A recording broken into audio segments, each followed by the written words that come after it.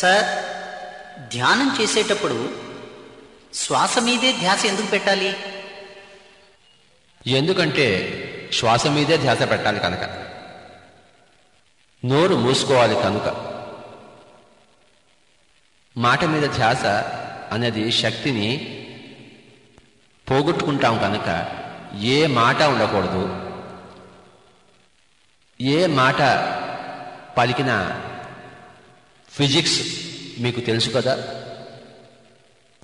ఏ పని చేయడానికైనా శక్తిని వెచ్చించాలి కనుక ఓం అన్నామనుకోండి, హ్రీం అన్నామనుకోండి, మన శక్తి పోగొట్టుకుంటాము కనుక ఏ మాట కూడాను పలుకరాదు. ఉన్న ఆ యొక్క శ్వాస క్రియ గమనిస్తూ కూర్చోవాలి. ఇన్ని రోజులు మంత్రాలు జపించారు, ఇప్పుడు మంత్రాలను ఉపసంహారం చేసుకుని శ్వాసానుసంధానము చేయండి. అన్ని విధాలా పరిశోధించండి. ఏది సరి అయినదో మీకే తెలుస్తుంది కనుక శ్వాసానుసంధానము ఒకటే సరి అయిన మార్గం అని ఈ యొక్క నామానుసంధానము శ్వాసానుసంధానము రెండూ చేసిన వారికి తెలుస్తుంది. ఏ విషయమైనా కూడా తెలియడానికి శాస్త్రీయ దృక్పథం కావాలి, శాస్త్రీయ పరిశోధన కావాలి. ఒక వస్తువు యొక్క గొప్పతనం తెలుసుకోవడం కోసం ఆ వస్తువు ఉండి ఒక ఎక్స్పెరిమెంటు, ఆ వస్తువు లేకుండా ఒక ఎక్స్పెరిమెంట్ చేసినప్పుడు ఆ వస్తువు యొక్క మహత్వం ఉందా లేదా అని తెలుస్తుంది. దీనిని ఏమంటారంటే శాస్త్రీయ దృక్పథం అంటాము, సైంటిఫిక్ టెంపర్ అంటాము.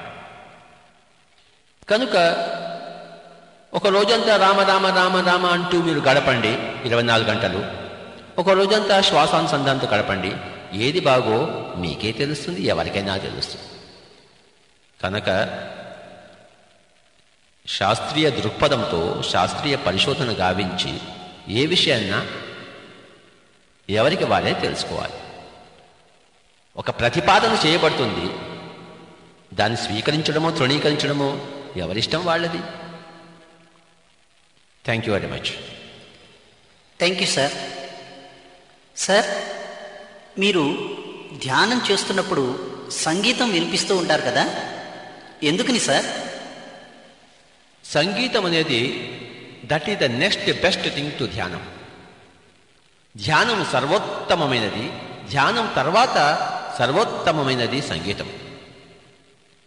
మనిషిని విషయ ప్రపంచాన్ని నుంచి సుదూరంగా తీసుకెళ్తుంది సంగీతం. సంగీత ప్రపంచం నుంచి ధ్యాన ప్రపంచంలోకి వెళ్ళడము చాలా చాలా తేలిక. కనుకనే సంగీతము తప్పనిసరి. శ్రావ్యమైన, మధురమైన, సున్నితమైన సంగీతము, ముఖ్యంగా వాద్య సంగీతము శ్రేయస్కరం. గురుజీ, ధ్యానం అయిన తర్వాత కళ్ళ మీద చేతులు పెట్టుకోవాలి అంటారు, ఎందుకని? ఎప్పుడైతే మనం ధ్యానంలో ఉంటామో అర్ధగంటో గంటో అపారమైన శక్తి, విశ్వమయ ప్రాణశక్తి మన శరీరమంతా ప్రవహిస్తుంది. శరీరమంతా ప్రవహించిన చేతి వేళ్ల లోపలికి ఎక్కువగా చేరుకుంటుంది.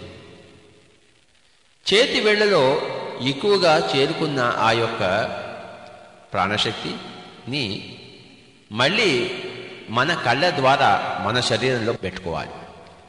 మనకైనా అది మనం వినియోగించుకోవాలి, లేకపోతే ఇతరులకైనా దాన్ని ప్రసాదించాలి.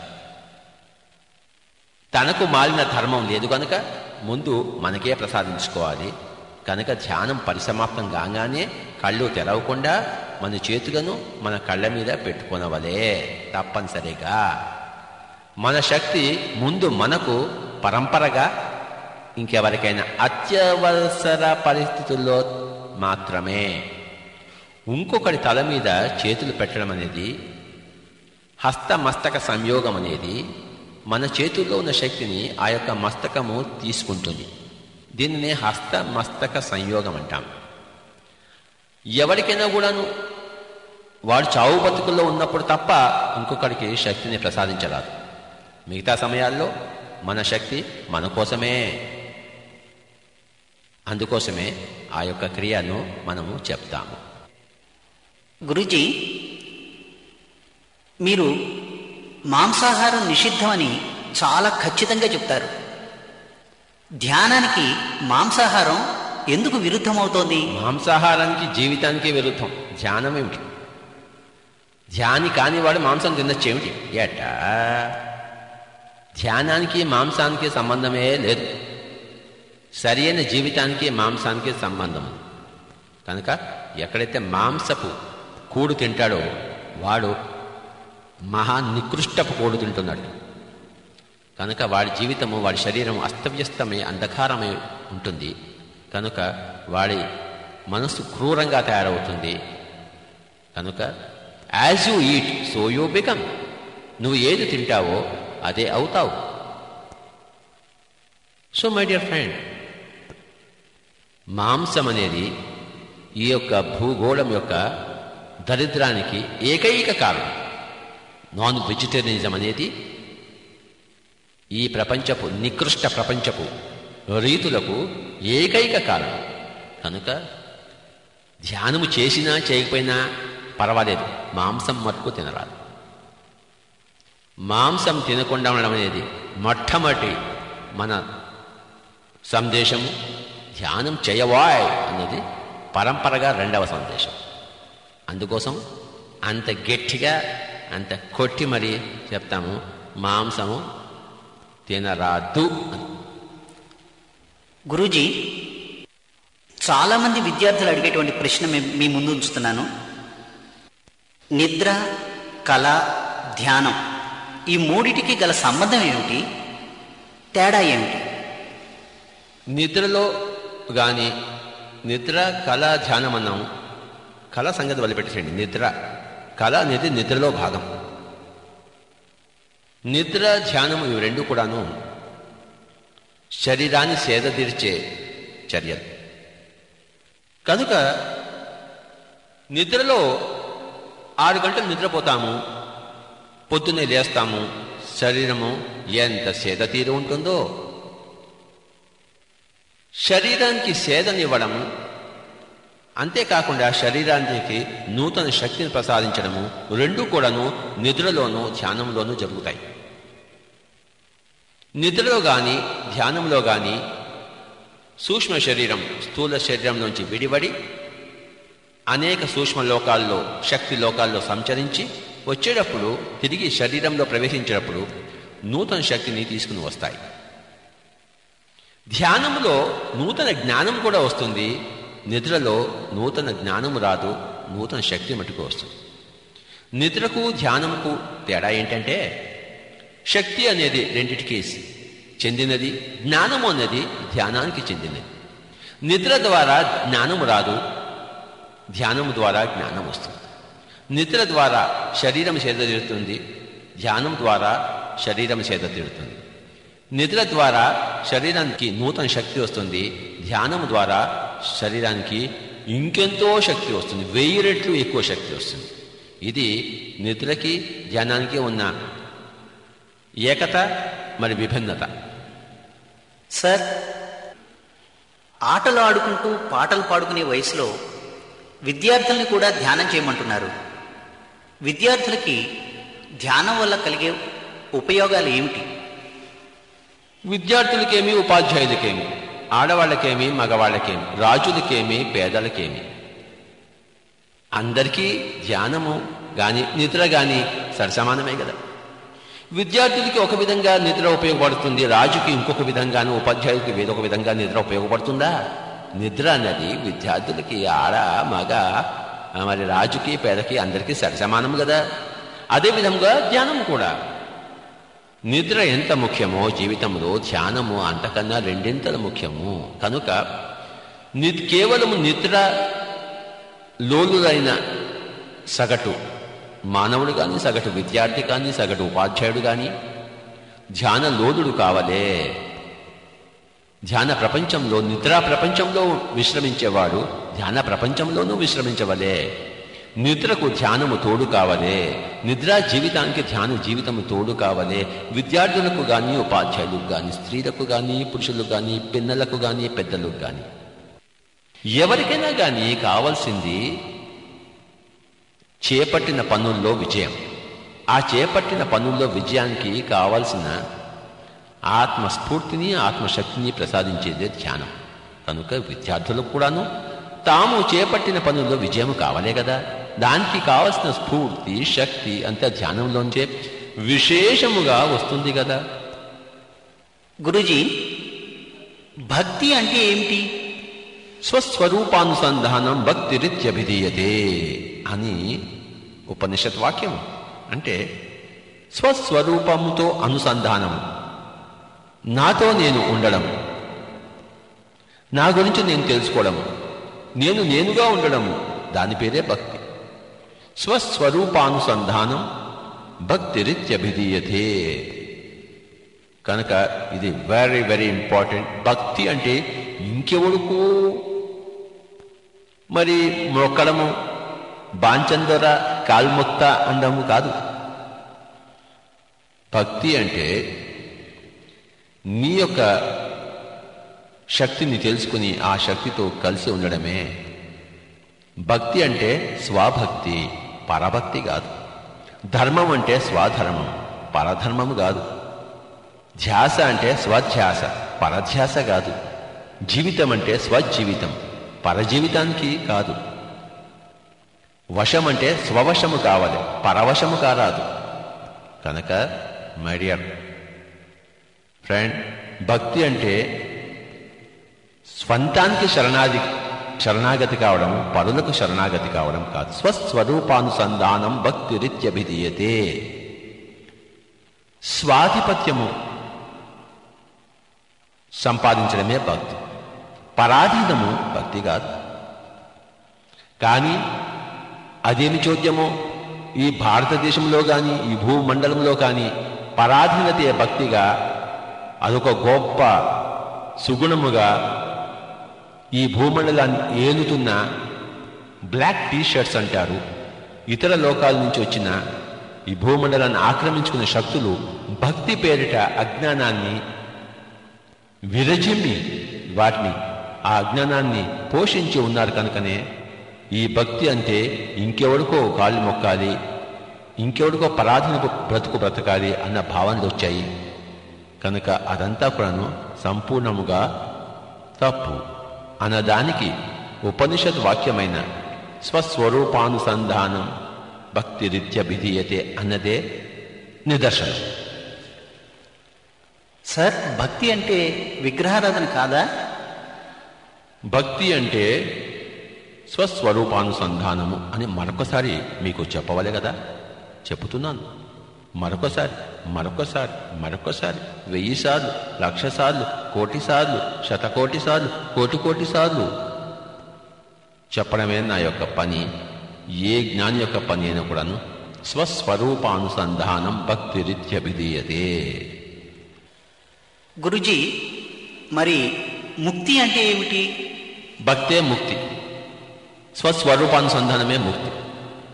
ఎక్కడ భక్తి లేదో అక్కడ ముక్తి లేదు, ఎక్కడ స్వస్వరూపానుసంధానం లేదో అక్కడ ముక్తి లేదు. భక్తియే ముక్తి. సార్, ప్రారబ్ధ కర్మలు అంటూ ఉంటారు. అర్థం తెలియకుండా మేమందరం ఆ మాట వాడుతున్నాం. అసలు ప్రారబ్ధ కర్మ అంటే ఏమిటి సార్? 3 రకాల కర్మలు ఉన్నాయి.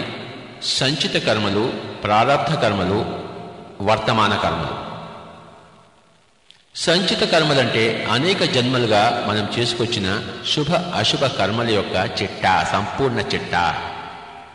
ఆ సంపూర్ణ చిట్టాలోంచి కొంత భాగము అనుభవించడానికి, శుభము కానీ అశుభము కానీ కొంత ప్రత్యక్షం చేసుకోవడానికి, కొంత అనుభవించడానికి విధిగా తప్పనిసరిగా కొంత కర్మను మనం ఈ యొక్క శరీరంతో పాటు ఈ శరీర నిర్మాణంలోనే ప్రతిష్ఠించుకుంటాము. అది ప్రారబ్ధ కర్మ. అది అనుభవించియే తీరవలసిందే, అనుభవించడం కోసమే ఎన్నుకోబడినది. సంచిత కర్మలో ఒకానొక భాగము ప్రారబ్ధ కర్మ.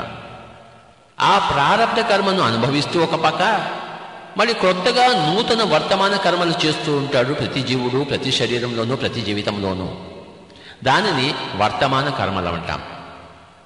ఈ వర్తమాన కర్మల్లో మళ్ళీ శుభ కర్మలు అశుభ కర్మలు ఉంటాయి. అవి మళ్ళీ శరీరం వదిలిపెట్టేసిన తర్వాత ఆ సంచిత కర్మల బ్యాంక్ బ్యాలెన్స్లో జత అవుతాయి, డెబిట్ అండ్ క్రెడిట్. మళ్ళీ ఇంకో జన్మ వచ్చినప్పుడు మళ్ళీ అందులోంచి ఆ టోటాలిటీ ఆఫ్ డెబిట్ అండ్ క్రెడిట్లోంచి, టోటాలిటీ ఆఫ్ శుభ అశుభ కర్మల నుంచి, ఆ సంచిలోంచి మళ్ళీ కొంత తీసుకుని మళ్ళీ శుభము అనుభవించడానికి అశుభం అనుభవించడానికి ప్రారంభంగా తీసుకొస్తాము. కనుక ఈ విధంగా సాగుతుంటుంది ఈ జన్మ కర్మల సంచారం. ఆత్మజ్ఞానం రాకపోతే మళ్ళీ వర్తమాన కర్మలు శుభము అశుభము ఉంటాయి. ఆత్మజ్ఞానం వస్తే శుభ అశుభ పరిత్యాగి, ఇంకా శుభకర్మ లేదు అశుభ కర్మ లేదు, కర్మ అన్నదే లేదు. కనుక కర్మ యొక్క జాడ్యం నుంచి విముక్తుడవుతాడు జ్ఞానము ద్వారా. జ్ఞాన అగ్ని దగ్ధ కర్మాణం, సకల కర్మలు జ్ఞానమైన అగ్నిలో దగ్ధమవుతాయి. కనుక ఇదంతా కూడాను మరి చాలా డీటెయిల్డ్గా తెలుసుకోవాల్సిన సబ్జెక్టు. కర్మ సిద్ధాంతం గురించి, ప్రారబ్ధ కర్మ, సంచిత కర్మ, మరి వర్తమాన కర్మ. మీరు అలా అడిగేస్తేనే, ఇలా చెప్పేస్తే మీకు అర్థమైపోతుంది ఏమిటి. జీవితములు దాన్ని జీవించవలే, అధ్యయనం చేయవలే, శుశ్రూష చేయవలే, గురు శుశ్రూష. పత్రిజీ, కర్మ సిద్ధాంతం గురించి సూటిగా చెప్పే పుస్తకాలు ఏవైనా చదవటానికి సూచిస్తారా? పిరమిడ్ స్పిరిచువల్ సొసైటీ వారు ఒక మాస్టర్ ఉన్నారు మహారాష్ట్రలో, సాంగ్లీలో. ఆయన భార్య ధ్యానంలో ఉన్నప్పుడు భీష్ముడు వచ్చి ఒక చక్కటి సందేశం ఇచ్చాడు కర్మ సిద్ధాంతం గురించి. ఇంగ్లీష్లో ఇచ్చాడు, దాన్ని తెలుగులో అనువదించడం జరిగింది. పిరమిడ్ స్పిరిచువల్ సొసైటీస్ వారి ఆ యొక్క ప్రచురణ పుస్తకాన్ని దయచేసి చదవండి. విస్తారంగా ఈ యొక్క కర్మ సిద్ధాంతం గురించి వినూతనంగా భీష్ముడి దగ్గర నుంచి వచ్చిన సమాచారం. బ్రహ్మర్షి గారికి మరొక ప్రశ్న. ప్రతి మత గ్రంథం కూడా సత్యం తెలుసుకో, సత్యం తెలుసుకో అంటుంది. ఏది సత్యం? సత్యం అంటే ఇది అని ఎలా చెప్తాం? పూర్వం నుంచి వచ్చిన మత గ్రంథాలను పక్కన పెట్టేసి ప్రస్తుతం విస్తారంగా ఉన్న న్యూ ఏజ్ స్పిరిచువల్ పుస్తకాలను చదవండి. ఈ యొక్క న్యూ ఏజ్ స్పిరిచువల్ పుస్తకాల్లో సత్యాన్ని సూటిగా చెప్పబడి, ముక్కు సూటిగా చెప్పబడి. కనుక పూర్వం పుస్తకాల్లో మరి ఇంత ముక్కుసూటితనం లేదు. ఉన్నా అది ఎక్కడో అక్కడ మస్తు తొనకలా ఉంది. కనుక my dear friend, please read the new age spiritual literature. Example Richard Bach, Carlos Castaneda, Annie Besant, Leadbeater. ఇలాగా మరి channelled material, Barbara Brennan, Barbara Marciniak, Barbara Hand Clow పుస్తకాలు చదవండి. అందులో చక్కగా సూటిగా సత్యం అంటే ఆత్మ పదార్థం అన్నది సత్యము, ధ్యాస పదార్థం అన్నది సత్యం. నీ ధ్యాస ప్రకారమే నీ యొక్క వాస్తవికత, నీ యొక్క రియాలిటీ, నీ యొక్క ఎన్కౌంటర్స్ ఉంటాయి. అంతే సత్యం, అంతగా నీకేమీ లేదు. యద్భావం తద్భవతి, అదే సత్యం. గురూజీ, తపస్సు అంటే ఏమిటి? దానివల్ల ప్రయోజనం ఏమిటి? సాధన తీవ్రతనే తపస్సు అంటారు. సంగీతంలో తపస్సు చేశాడంటే ఏమిటి అర్థం? వాడు సంగీతంలో, సాధనలో తీవ్రతంగా ఉన్నాడు. వాడు గవస్కరు క్రికెట్ తపస్సు చేశాడు. క్రికెట్ తపస్సు చేశాడు కనుక గవస్కర్ అయ్యాడు. సంగీత తపస్సు చేశాడు కనుక బిస్మిల్లా ఖాన్ అయ్యాడు. అలాగే ధ్యాన తపస్సు చేస్తే నువ్వు అవుతావు కృష్ణుడిలా, బుద్ధుడిలా, మహావీరుడిలా. వాళ్ళు చేసింది తపస్సు, ధ్యాన తపస్సు. సాధన తీవ్రతనే తపస్సు అంటాం. అది సంగతి. నిత్యం ఆనందంతో ఉండే మిమ్మల్ని చూస్తుంటే మహదానందంతో మరొక ప్రశ్న అడగాలనుంది. ఆనందం అంటే ఏమిటి? మనం సినిమా చూస్తున్నప్పుడు పొందే ఆనందం, ధ్యానం చేస్తున్నప్పుడు పొందే ఆనందం రెండూ ఒకటేనా? ఆనందాలు 5 రకాలు. మనము 5 పదార్థములు. మనము 1 శరీరము, 2 మనస్సు, 3 బుద్ధి, 4 ఆత్మ, 5 సర్వాత్మ. శరీరంతో ఇడ్లీ కాఫీ తింటే అది శరీరానందము. మనస్సుతో ఒక సంగీతం విన్నామనుకోండి, ఒక ప్రకృతి దృశ్యం చూసామనుకోండి, సూర్యోదయము సూర్యాస్తమయము, మనసుకి ఎంత ఆనందము, అది మనస్సు పరమైన ఆనందం. ఒక సోక్రటీస్ పుస్తకం కానీ, ఒక షేక్స్పియర్ పుస్తకం కానీ, కాళిదాసు పుస్తకం కానీ చదివామనుకోండి, అది ఇంటలెక్చువల్ ఆనందం, బుద్ధిపరమైన ఆనందం. ధ్యానం ఉందనుకోండి, ఆలోచన రహిత స్థితిలో అది ఆత్మానందం. తోటి ఆత్మజ్ఞానంతో కలిసి జీవించామనుకోండి, అది బ్రహ్మానందము. అది సృష్టితో మరి జీవించడము, ఆ స్నేహంతో జీవించడం అనేది బ్రహ్మానందం. శరీరవత్ శరీరానందం ఉంది, మనస్సువత్ మానసిక ఆనందం ఉంది, బుద్ధివత్ బుద్ధిపరమైన ఆనందం ఉంది, ఆత్మవత్ ఆత్మానందం ఉంది, మరి బ్రహ్మవత్ అంటే సకల సృష్టి కోటివత్ బ్రహ్మానందం ఉంది. 5 రకాల ఆనందాలు ఉన్నాయి మై డియర్ ఫ్రెండ్. హరే రామశర్మ గారు అన్నిటినీ భోగించవాలి. అందుకోసమే పూర్ణ జీవితం. ఈ 5 ఉన్నప్పుడే పూర్ణ జీవితము. ఈ 5లో ఏది లుప్తమైనా అది అసంపూర్ణ జీవితము.